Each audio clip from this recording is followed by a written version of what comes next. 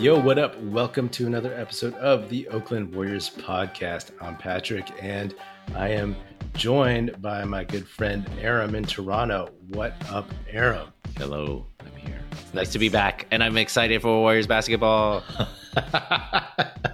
You know what's crazy? I was looking up schedule for my kids, like my kids' school schedule, and it follows the Warriors schedule too. Well, in that it starts in the fall of one year and then it ends the next year, and I think I'm still in pandemic time warp, and I just realized that next year is 2022. So that weirded me out a little bit, but I'm super excited about this season. Yeah. I mean, they are 0-0 after a 5-0 preseason. Undefeated. Yes, preseason, that doesn't mean anything, but now it's all equal. So now I guess this is our Golden State Warriors season preview. So we get to imagine what this season might be like in our grandest and our most realistic expectations. Are you ready? I am. And let's just say we don't need to talk about worst case scenario because we don't want to jinx things. And we already know what worst case scenario looks and feels like. So we don't need to go there, right? Yeah. Worst case scenario was the last 2 years. Yeah. So, well, especially the 2 years ago, right? Yes. Yeah. The broken hand season. Although, I mean, last year felt kind of more like a purgatory. So that's pretty bad too. Yeah, we're working our way out of that. Anyway, okay. So, Aram, I'm going to ask you, what are your hopes and dreams for the Warriors this year? And where do you think they will land in the Western Conference this year? Okay, so let's start with the kind of hope and dream pick. And everything falls into place. Klay comes back, returns to close to his former self. I don't think we're I'm already going into realistic here, but let's say we get 2019 finals Klay. Okay, let's stick with the hopes and dreams. Then that's something where they probably do all right in the first half of the season, and then just to get this like turbo boost in the second half of the season, and you could see them really ramping into the playoffs with Klay. And a fully integrated Wiseman. Rookies are contributing on the fringes. All the veterans stay healthy. I mean, that has got to be a top 3 seed, I think. Easy. Yeah. And obviously Steph having an MVP season again, MVP worthy season. I think that sounds totally reasonable for a hope and dream. Okay. Yeah, I think that's fair. I mean, hopes and dreams. They obviously start, as you said, with like health, right?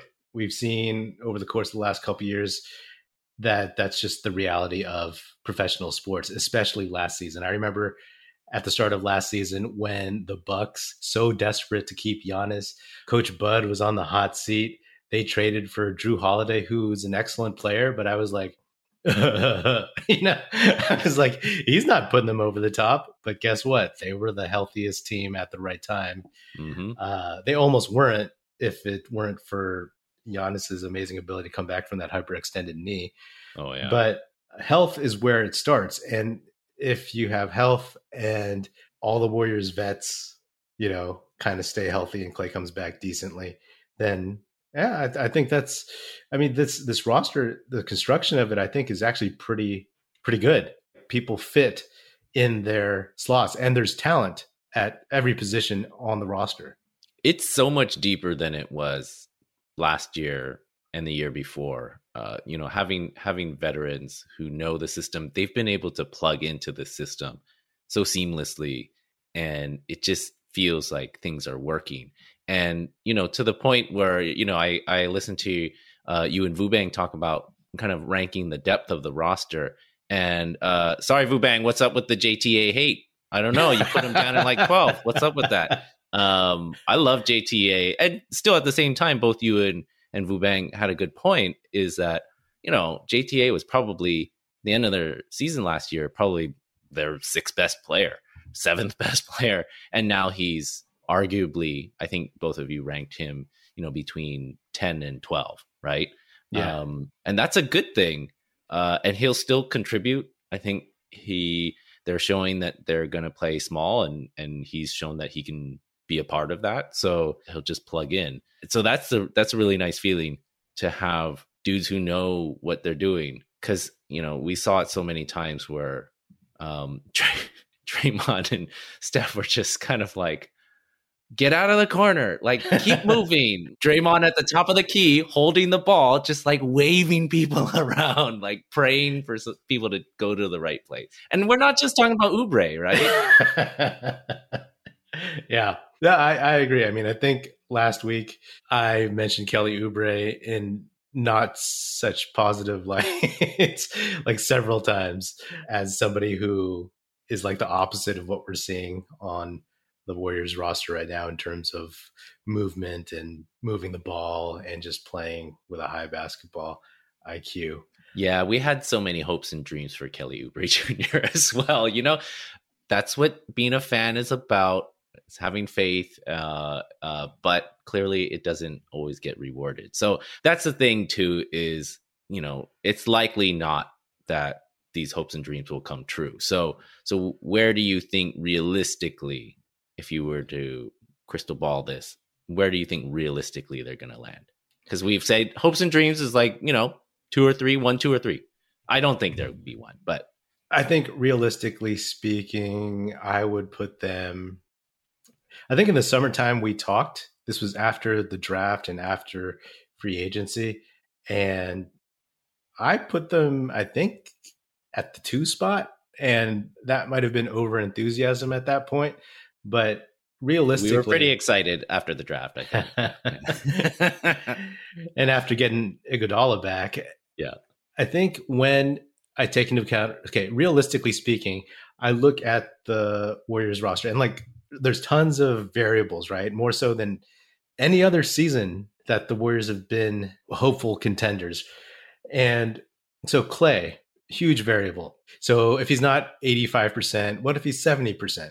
Okay. Mm-hmm. That's not bad. That's a guy who can shoot threes coming off screens. Yeah, it's Kyle Korver, right? Yeah. And that's just, hopefully for the second half of the season, then he has more time to come back even stronger next year. So that's not bad. That's realistic, I think. Maybe he comes back in January, February. James Wiseman. Okay. So I've been a huge Wiseman fan since before the 2020 draft, and I still believe in him. And I know he probably has, Vubang and I talked about this. We both agreed that he probably has the most pressure on him than any other Warriors player this season. But he has such low expectations, to be honest. Like, people want him to do great things, but they don't expect him to.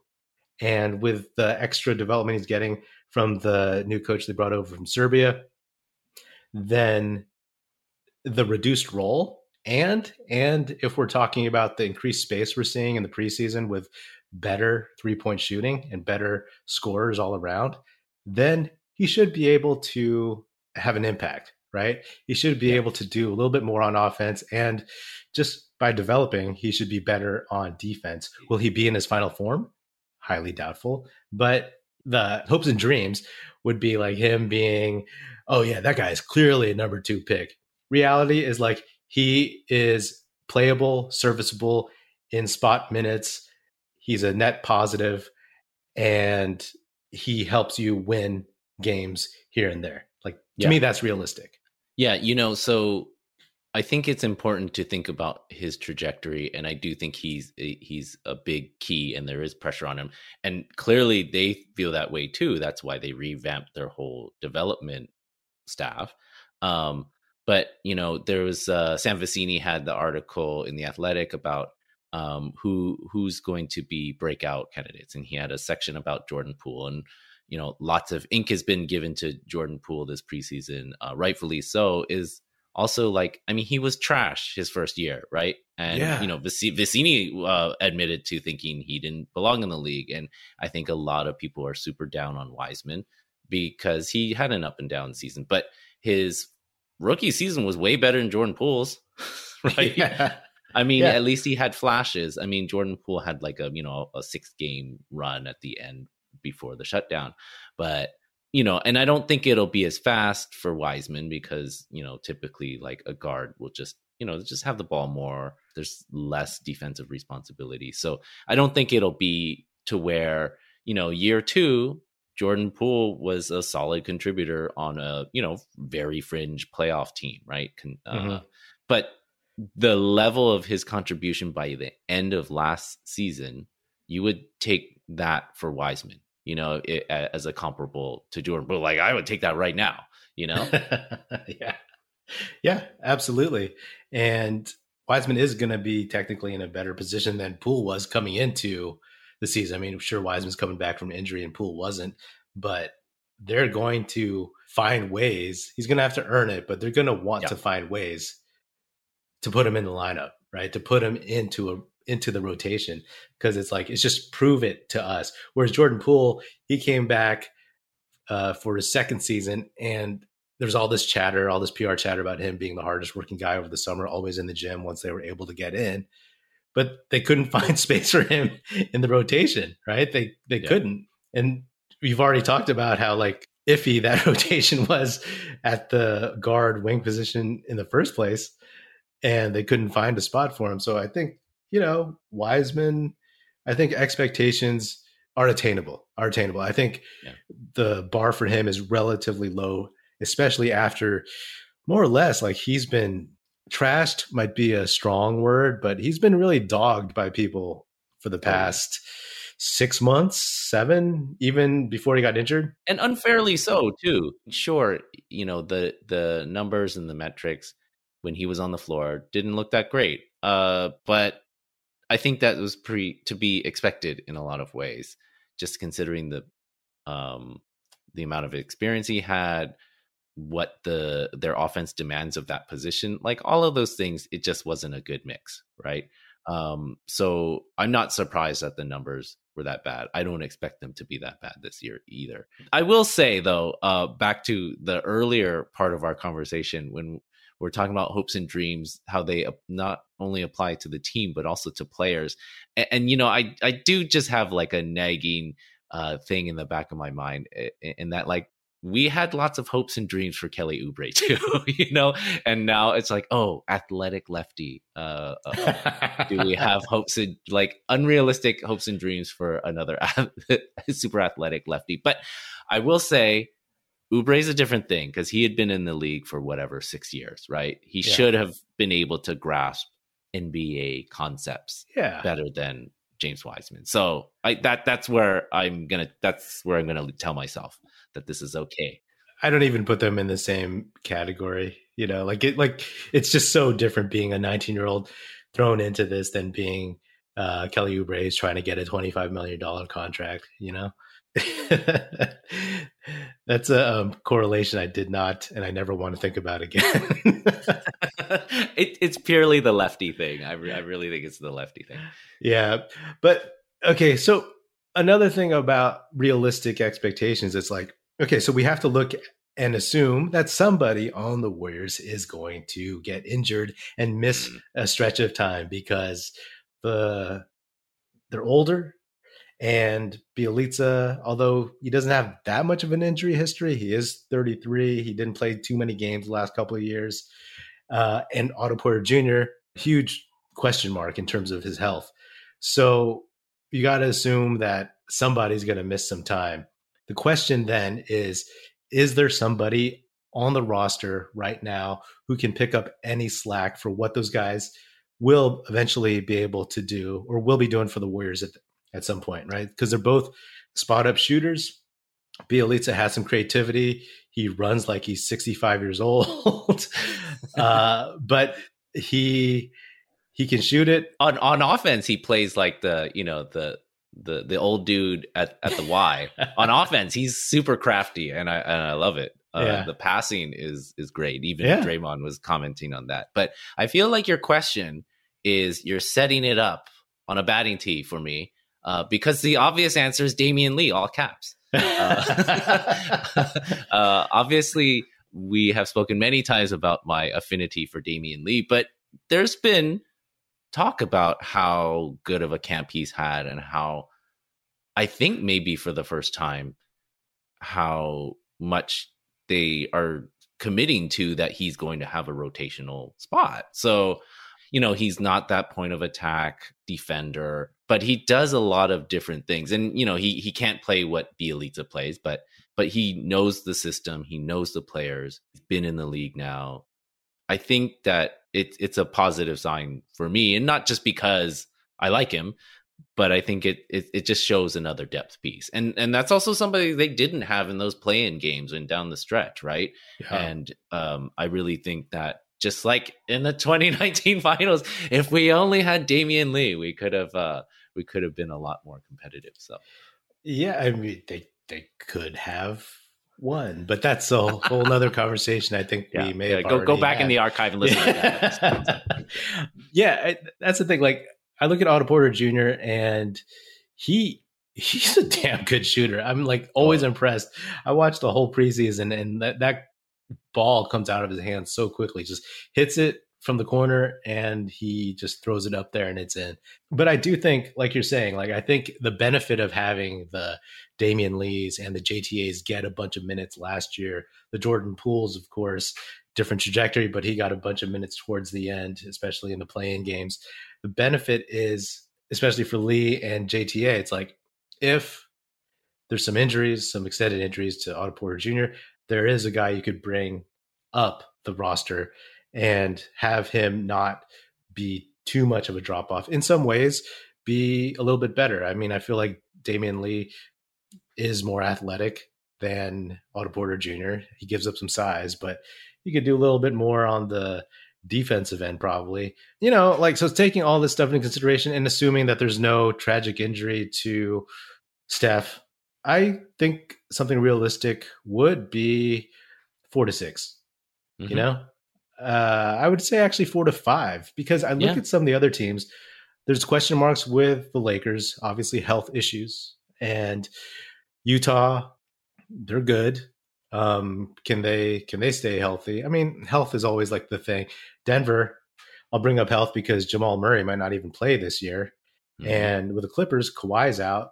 The Suns, honestly, like I think the Warriors are still going to be better than the Suns. It might take some time, but when it all comes down to it, like the Suns they have last year, they have the momentum, but we'll see what happens by the end of the season. And don't tell me that the Warriors don't have their championship pedigree. You know what I mean? Yeah. Like you can't say that the Suns have a better one at this point. Yeah. No, I like my chances against any of those teams. I don't know that we would be the favorite, but you get a top 4 or even a 5 seed with this roster, especially if they're playing well in the second half and Clay is integrated well. Like I don't think any of those teams will want to play us. Yeah. And a truism about this season, and I kind of alluded to this like in the off season, is that there's a couple favorite teams, right?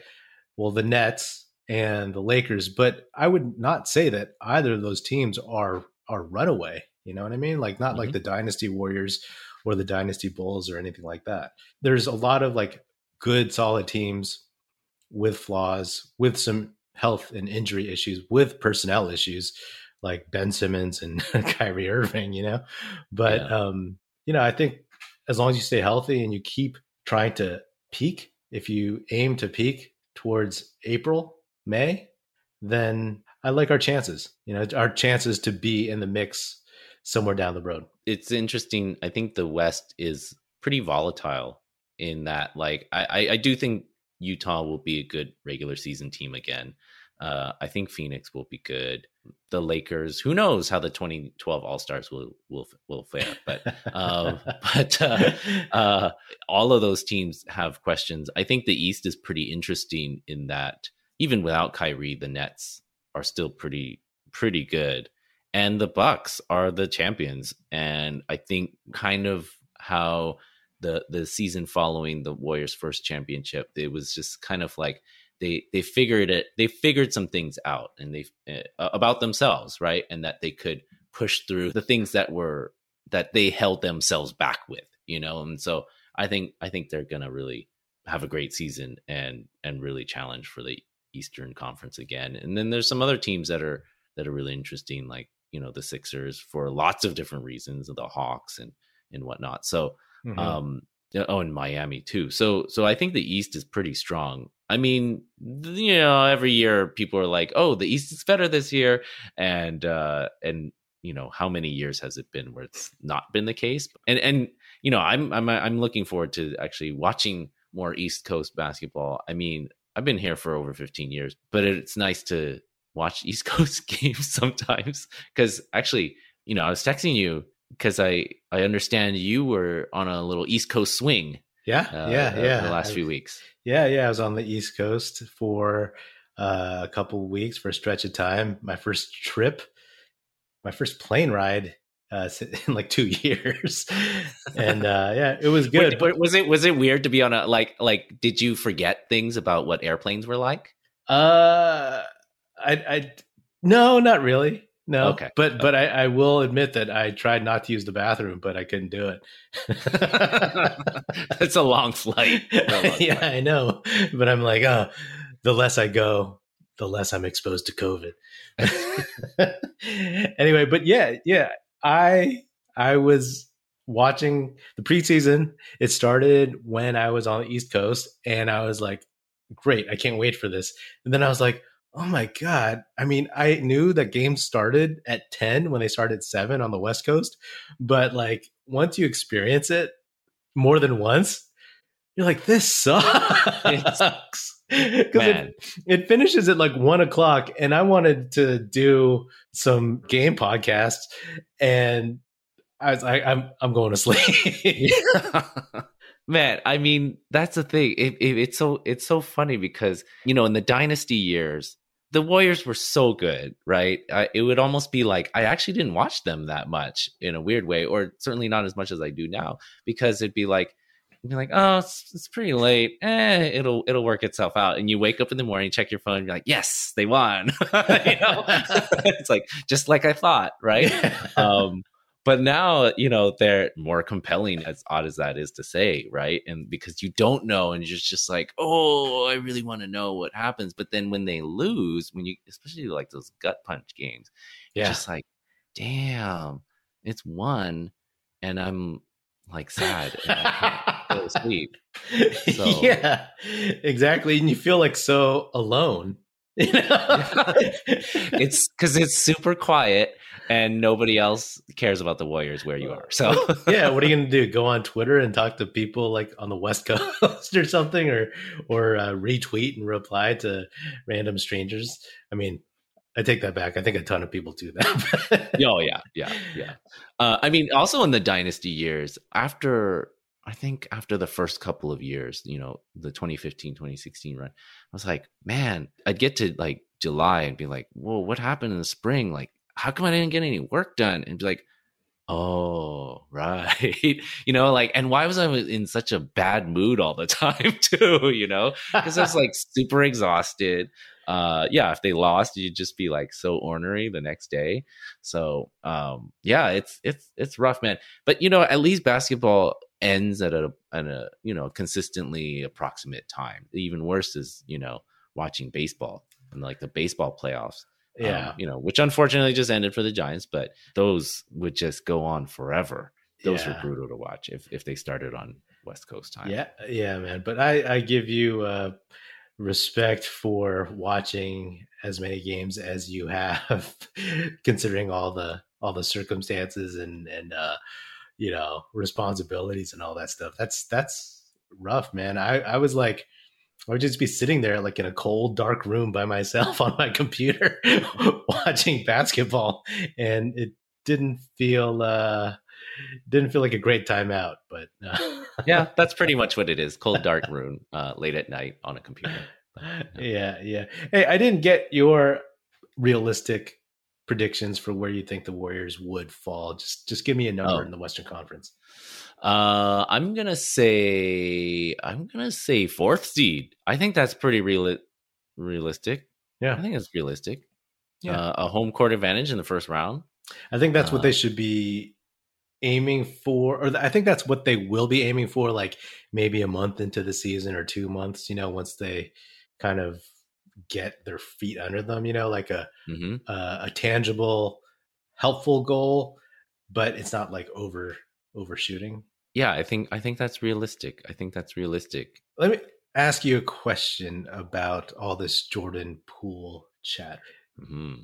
Do you think that Jordan Poole, the existence of who he is right now, in terms of like where he fits in the rotation, on the roster, serves the need, do you think he nullifies the need for Bradley Beal? I've long given up on Bradley Beal. Like, I don't think that's happening. I just don't see ownership getting to the point where they're going to punt on their rookies. I just think that the personality of Joe Lacob is to believe in, he's a venture capitalist, right? So Right. these players, these young players are literally startups, right? Right. Develop from the ground up. So I just don't think it's going to happen. And plus, the moves that they've made all seem to indicate that he is very worried about the costs, right, that are going to get incurred on not only somebody like a max player, but even the 15th roster spot, right? So I don't think it's going to happen at all. I mean, there may be things that happen. You just never know. The league does change, and things could shift, and the thinking could shift. Yeah, I guess my question should have been like, because I realized after I asked it, like neither of us want Bradley Beal for what it would take to get him, and we've talked about this. we have extreme biases. Yeah, for months, and we love James Wiseman. Yeah. But I guess, like, do you think it will? I mean, the chatter has already died down, but do you think it'll just? I mean, like, for everything that people were saying, oh, we need Bradley Beal for this. It's kind of like, hey, Jordan I see Poole, your point. Jordan Poole, it's like if he keeps going at like even a slightly upward trajectory from where he is now, then you don't need like another all-star. You need this guy who plays this role, who's hella young, who's still hella cheap. You know what I mean? Yep. And doesn't cost you everybody else on the roster that's worth anything for the future. You can have your cake and eat it too. Yeah, it's a totally best of all worlds, right? Because he is cheap. He is going to get better. He lengthens your depth as well, because it's like, okay, well, before Clay comes back, you don't need Wiggins to, carry this, second scorer responsibility, right? He can get pushed down to a little bit more of the third guy, right? And it seems to fit everybody's personality better that way too. So yeah, I think it does. To answer your original question, I think it totally negates the need, if there even was one, which I think there was. I think there was. How are they going to score when Steph is not playing, right? Those 12 minutes he's not playing, because everybody talks about it. We all feel it. It's like, what's going to happen in the first 6 minutes of the second and fourth quarters, right? You're like, oh, I don't know how we're going to make it through, But now we have the answer for that, right? At least somebody who can help us get through those minutes. Yeah. I remember the beginning of last season when the second unit, it's like, well, Andrew Wiggins is their scorer on the second unit, and he's never going to be like the guy. You need somebody to score. He's your guy on the court right now, your number one option to maintain the lead or get you back in the game. Is not going to happen.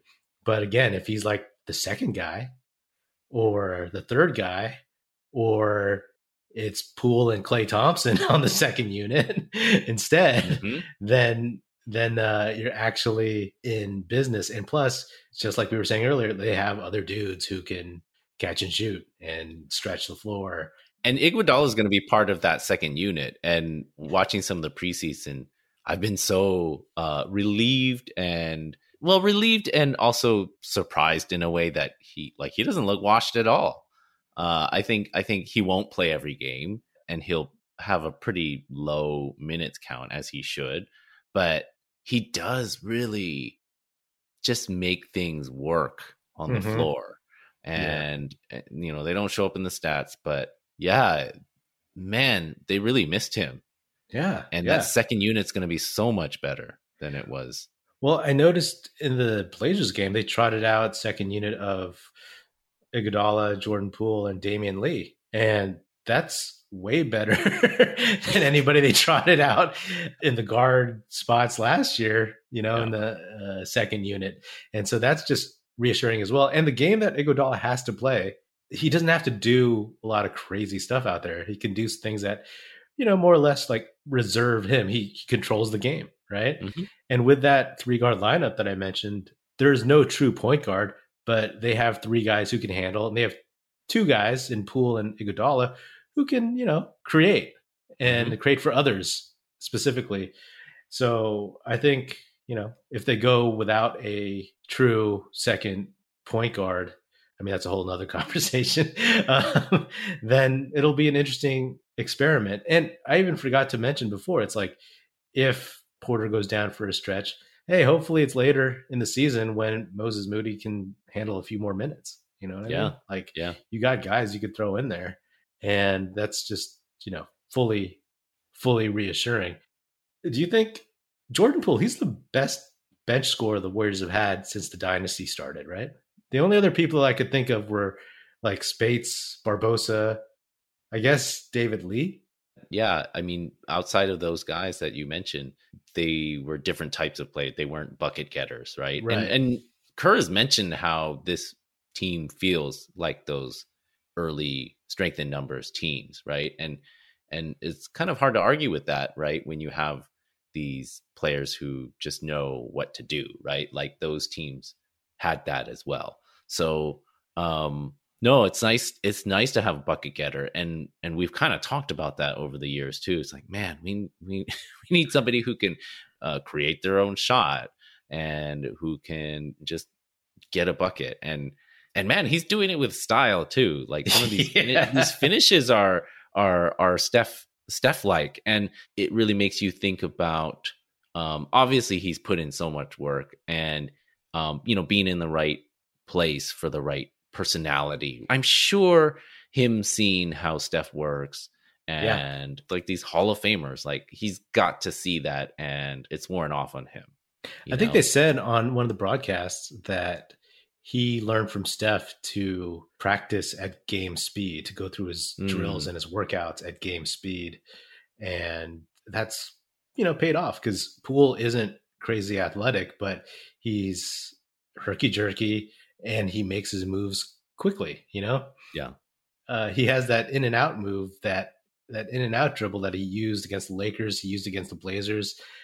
I wonder how long it'll keep working, but it's a hell of a move where he goes in and he actually looks it off, and then he just goes the other way, and it's he's going to be fun to watch. And I personally, like, I've said this many times that I was totally wrong about him, and I don't think, and like you said, a lot of people, I don't think we were wrong about him. I think we were right in the moment, but good on him for actually not paying lip service to doing the work, but actually doing the work and making his game, elevating his game to be what it is now. You know what I mean? Because he didn't have a good skill, a good NBA skill in his rookie year. Even beginning of last season, the work didn't look like it was paying off. Like his shot wasn't falling. Maybe, I mean, his reps weren't there, and he wasn't, getting enough touches, I guess, which is obviously why they sent him to the G League to get swatted by Jonathan Kuminga. but he got drafted as a shooter who couldn't shoot. He shot 21%, I think, his rookie year. Yeah. Right? Like, no, so. he was like statistically the worst shooter, but he was put in a really poor position. And, just to see, what he's looked like in this preseason, the end of last season, I think we were talking at one point about, we've talked about, and many other people have talked about, could he be a CJ McCollum, or is he a Jordan Clarkson, or even Jamal Crawford, right? And I think what's really cool about him and the way he's doing it right now is, think about something like Clarkson or Crawford. They come in off the bench and they're getting theirs, right? But Poole, it's really cool. I mean, it's a good comp to Crawford, I think, because there's the kind of lanky shiftiness, right? And that's cool to watch. But it comes in a different way than those guys, right? It is really coming within a flow of the offense. Sometimes he's coming, off ball into a he's put himself through that movement into a great position to get by somebody. It's not just, pound the ball, 10 times and then get by somebody, right? Yes. He has that, a little bit of that in his bag too, but it's nice to see it, that it's happening within the offense, because that means that when he is playing with Steph and Draymond, he can function within that. And then when he's leading second unit, he can also, do the thing where he takes somebody off the dribble, Right. I mean, Clarkson, he just seemed like a chucker, right? And yeah, his game has improved, but that's what he comes in to do for the Jazz, like a mature, experienced chucker. And Jordan Poole, he can do both. Like you said, he can create on his own. And in the Warriors offense, he is learning about like efficiency. He is learning about shooting when you're supposed to, when you're not. And I mean, Clarkson on the Lakers, man, like, yeah, it was like, okay, go get a bucket and then give up like 7. You know what I mean? NFL fans hungry for a big win this week? DraftKings Sportsbook, an official sports betting partner of the NFL, has you covered. New customers can bet just $5 on any NFL team to win their game, and if they do, you win $200 in free bets. Winner, winner, chicken dinner. It's that simple. If Sportsbook isn't available yet in your state, DraftKings won't leave you empty-handed. Everyone can play for huge cash prizes all season long with DraftKings daily fantasy sports contests.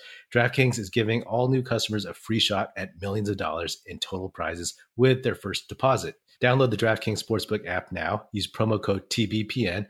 Bet just $5 on any NFL team to win their game and win $200 in free bets. If they win, you win with promo code TBPN this week at DraftKings Sportsbook, an official sports betting partner of the NFL. Must be 21 or older, New Jersey, Indiana, or Pennsylvania only, new customers only, minimum $5 deposit and $1 wager required. One per customer, restrictions apply. See DraftKings.com/sportsbook for details.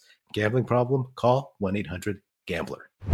I want to ask you, do you think the Warriors addressed their biggest flaws from last season?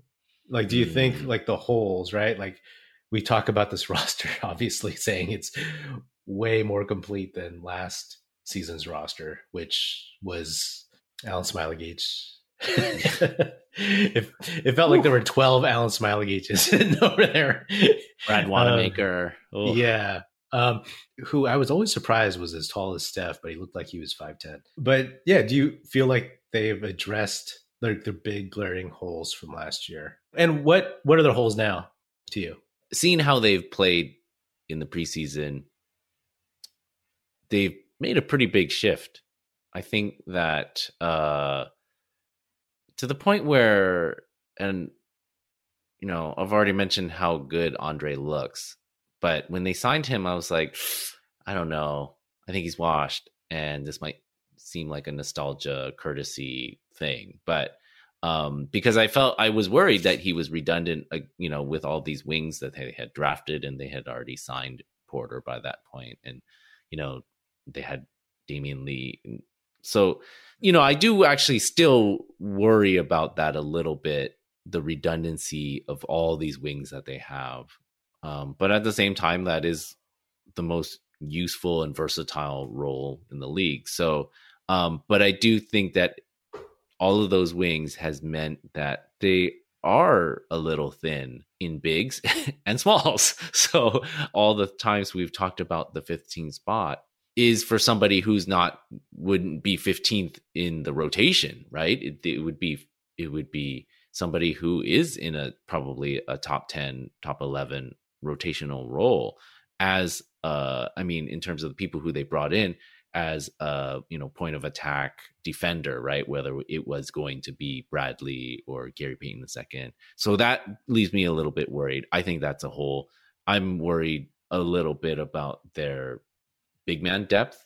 I think Looney had a great year last year. We both love Wiseman, but maybe he's not ready. And so what do they have beyond that? Bielitsa, he's more of a kind of a matchup stretch big. So yeah, I mean, so they do have holes, and it is also with that 15th spot. It's like, oh, well, maybe Marc Gasol will want to come back or something like that. Those seem like pretty obvious holes to me. And you have to sacrifice something if you're going to have young dudes who aren't going to play, who they have, you know, a couple of young dudes who probably won't play very much, and it also happens because they don't have an injured list like they do in baseball, like that roster spot that Clay will be out for 3 months still counts against the roster. It's not, yeah, like in baseball, he wouldn't be on the roster until you have to activate him, and you could have somebody take that spot. I'm sure that's due to some, you know, differences in players' union in their collective bargaining agreement. But anyway, I mean, I guess we've already kind of talked about how they improved the roster, and like the biggest holes last season where they didn't have real NBA players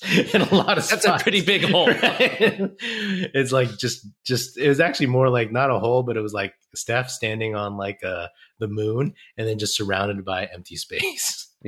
I think they've done a good job with restrictions in terms of salary cap and people, you know, not choosing the Warriors minimum for, say, the Nets or the Lakers or something, right? But yeah, I agree with you. Like, I am concerned, and I've said this during preseason, I am concerned about the guard spot on defense. You know, like that lineup of second unit dudes with Iguodala, Jordan Poole, and Damian Lee. None of those guys anymore. Well, Iguodala not anymore, but the other two guys are not defensive stoppers, right? So like, how are you going to, I mean, if you're playing against second units, you know, you might be all right. But in general, like against the Damian Lillards, the De'Aaron Foxes, the Ja Morants, like how are you going to stop them?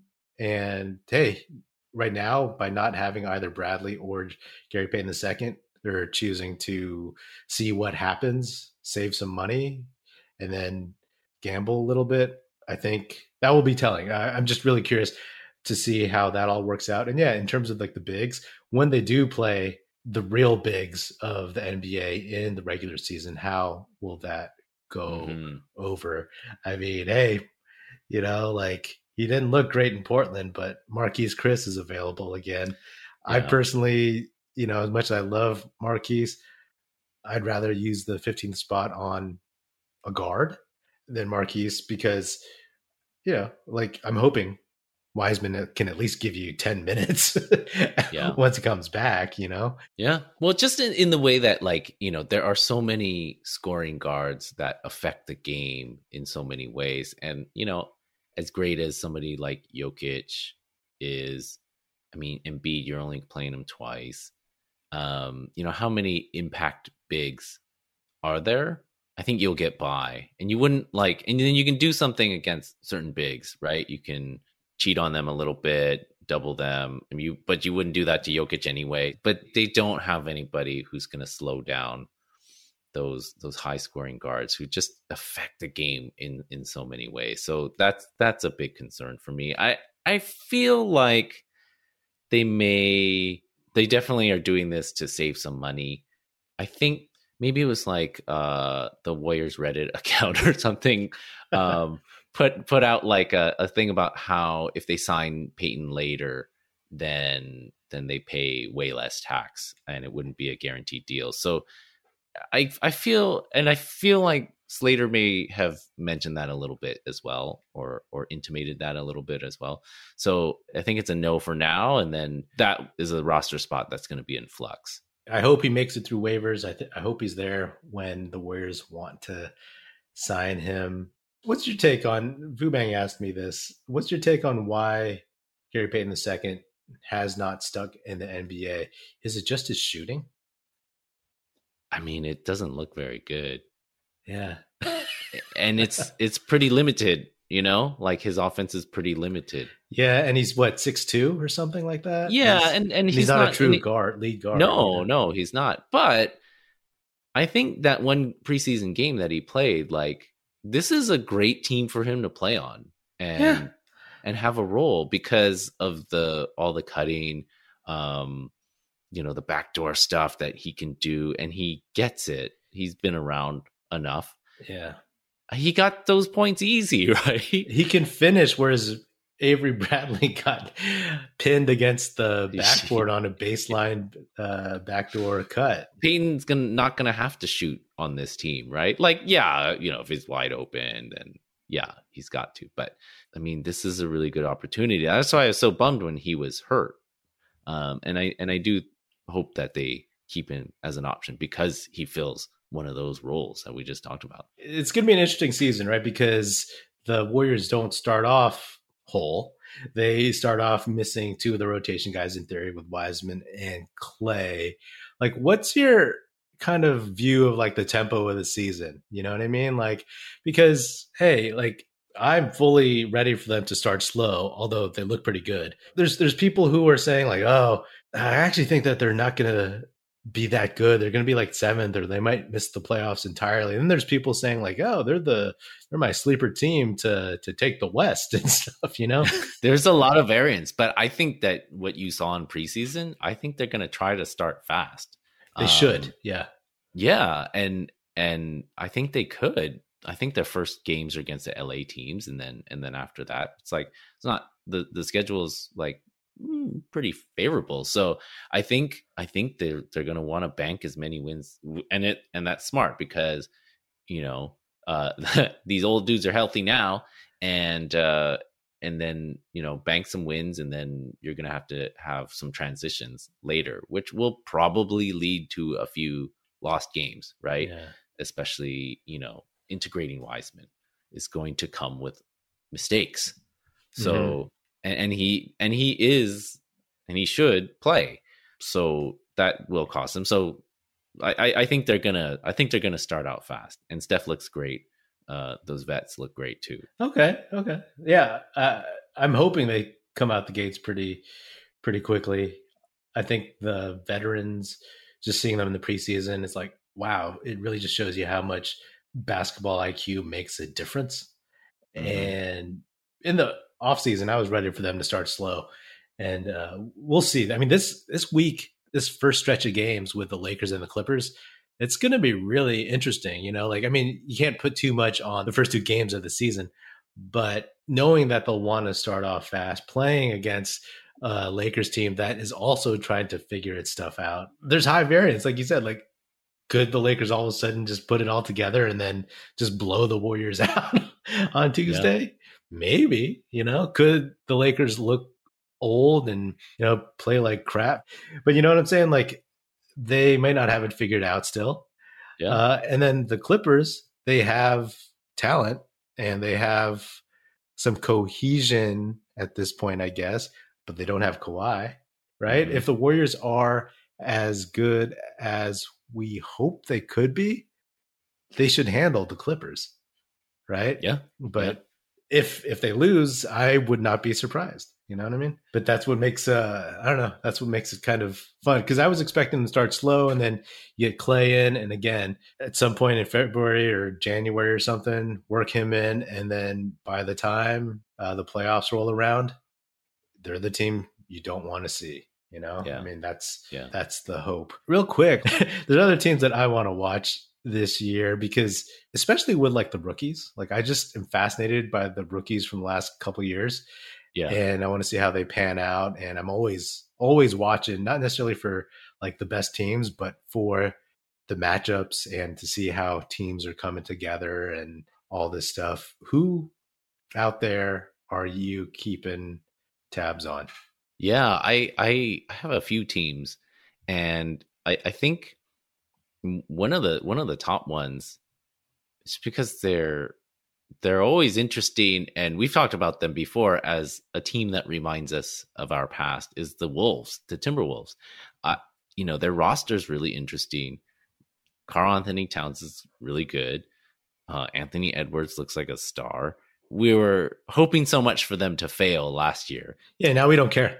yeah. So yeah, maybe they'll put it together. I think if some things break right, then even without trades, like they could challenge for a play in, or they could completely fall apart. Like they've had some drama already. So I think that's going to be fascinating. And there's the roster, and then there's always the other issues that we know less about, but like ownership changes, front office changes, like all of that stuff matters just as much as, oddly to say, it's just as much as the roster does. Oh, definitely. And so that's a fascinating team to watch. Obviously being here in Toronto, 2019 is far in the rearview mirror. I'm okay again. I'm not going to root for them, but I'm okay to have a little bit more interest in them, especially as more of that 2019 players like are not on the roster anymore, although a few are.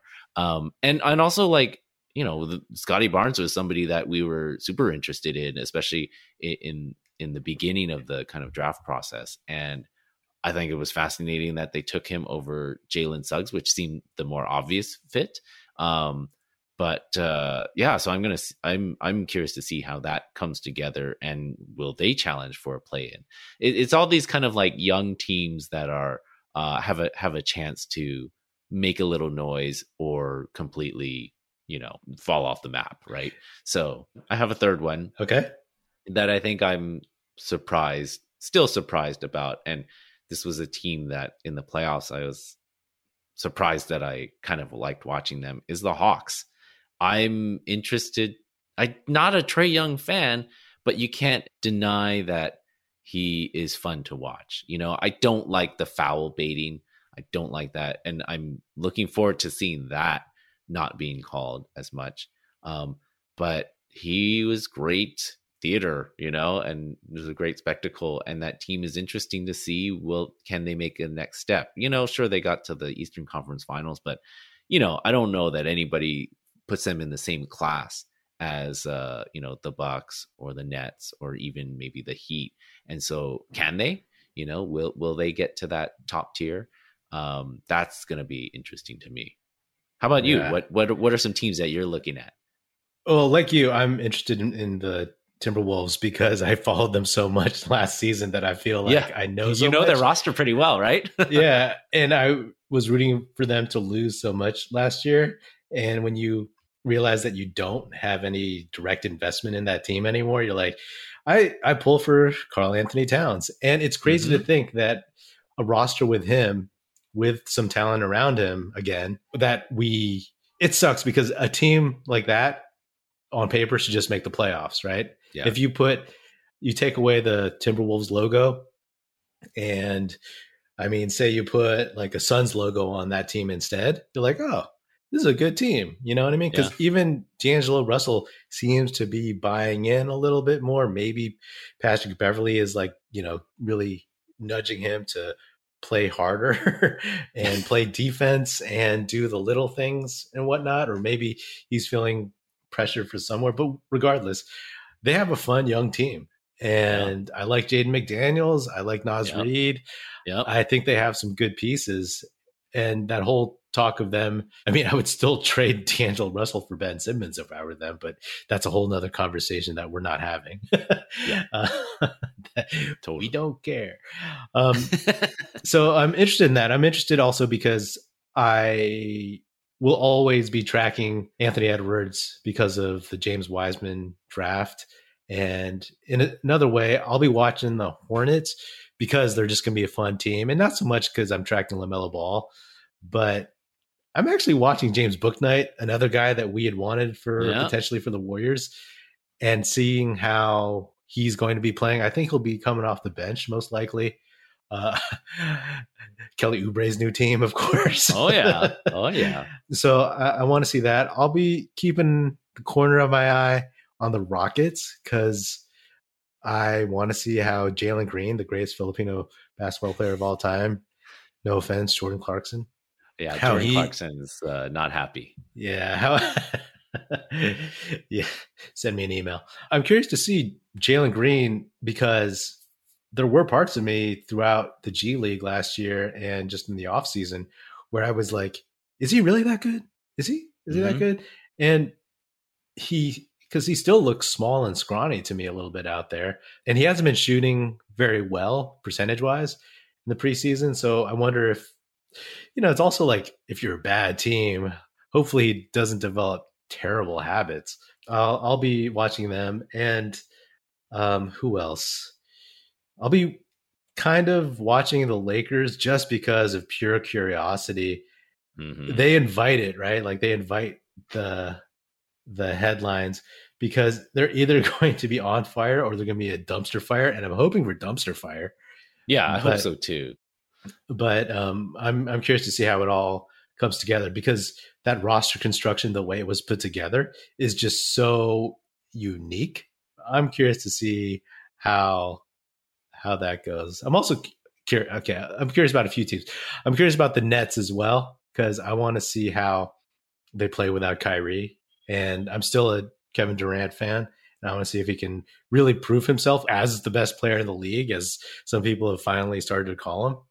I was going to say this. I was thinking about this over the weekend. Like, do you remember how Shaq used the Godfather analogy, and he said like Kobe was Sonny, Dwayne Wade was Michael, and Penny Hardaway was Fredo? Do you remember that? This was way long ago. This is way long ago when, like, you know, Penny Hardaway, I think he was still playing, had all the injuries, obviously. But I don't think he would say that now. But I was like, oh, I wonder if KD would say that Russ was Sonny, Steph was Michael, and Kyrie was Fredo. I don't know. But yeah. So those are some teams I'm looking at. Obviously, we're Warriors fans, but we do enjoy NBA in general. So, you know, just as much as, you know, we're hopeful and excited for the Warriors, we have, you know, hopes and dreams for the rest of the league too. But I would say, I want to know, is there a team that you're not interested in watching? Because I have one. Oh, man. I mean, you know, like, obviously, like, you're not, you know, the bad teams, you know, those are kind of obvious. Like the Thunder, you know, the Magic. It was like, well, I kind of want to see Jalen Suggs, but I'm not that interested in them.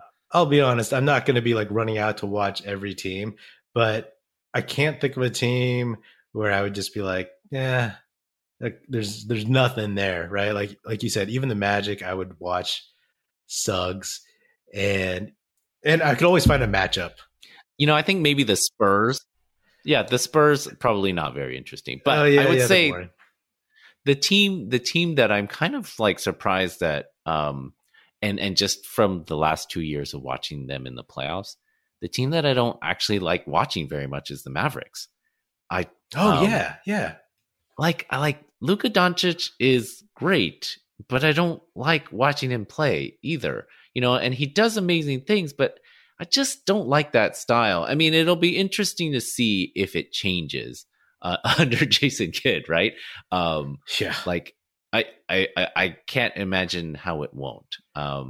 So maybe I'll rescind it a little bit. So for that, it'll be interesting to see how they play different at all. But I also didn't really enjoy watching him the last few years. Just dribble.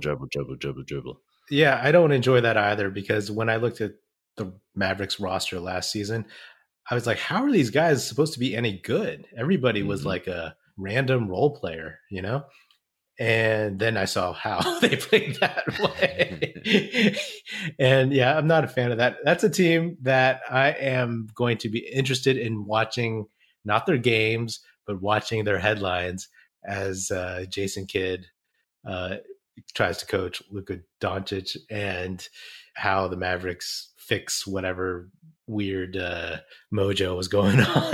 that could turn into a dumpster fire. You know, like they could be a top 4 seed or a total dumpster fire. Like that organization has had issues for a long time, and now that Carlisle's gone, they have a coaching kid that we'll see if he has changed at all as a coach, because if he does the same stuff he did before, it's probably not going to work. You know, like he had a, you know, important role in Giannis's early career, but generally the results were not great. So it's going to be really interesting to see that. Yeah. But I generally just don't actually really like watching them play. Do you have any bold predictions for the season? You go first.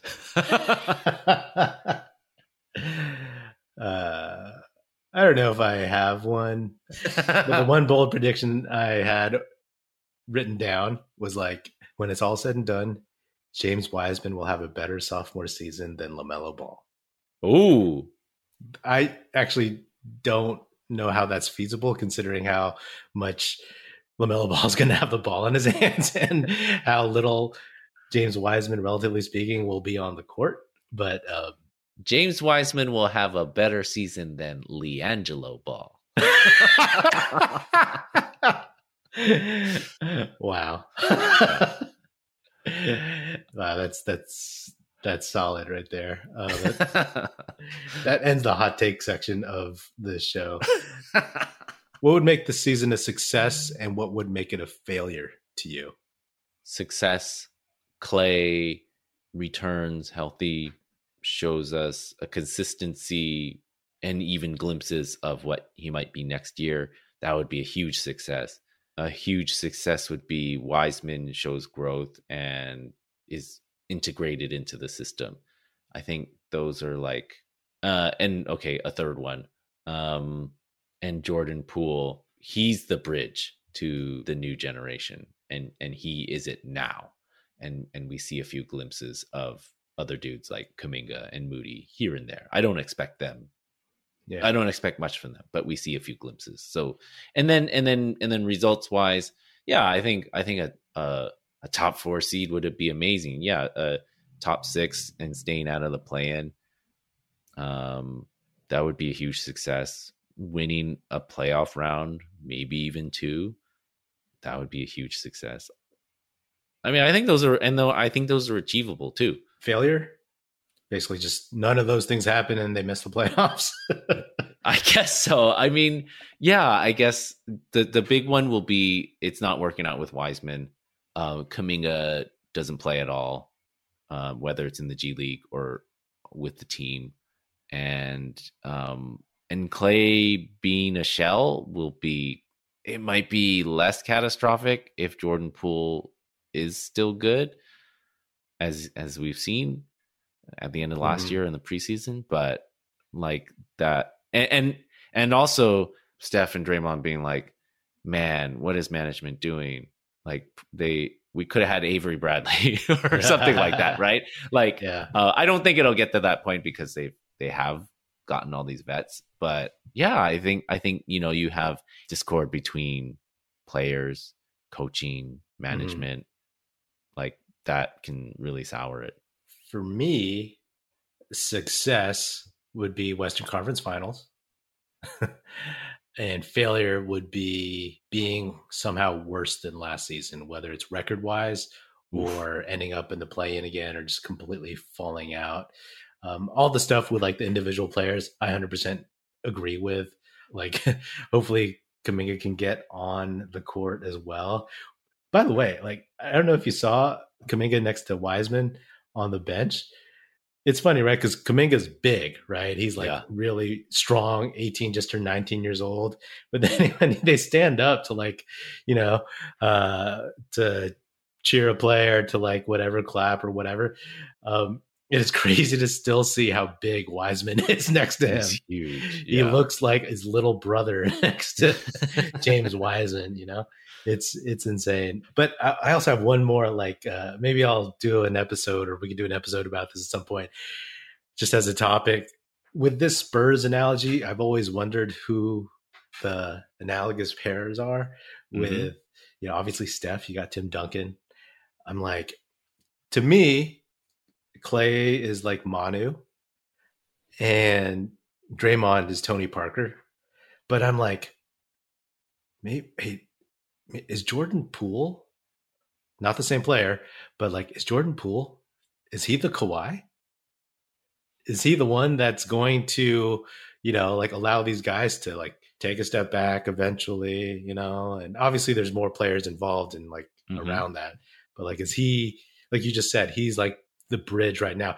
He might not be the best one out of these young guys. Like in a couple of years, like we've talked about, maybe Kuminga is the best out of all these young dudes, but just something I've thought about. Yeah, no, I mean, that's the thing. They talked about being a bridging these generations. And I think the worry has always been like, well, how long is it going to take these guys to get there? Yeah. But hey, Jordan Poole might be the bridge now, and which would fit their timeline really well and would fit that Spurs model.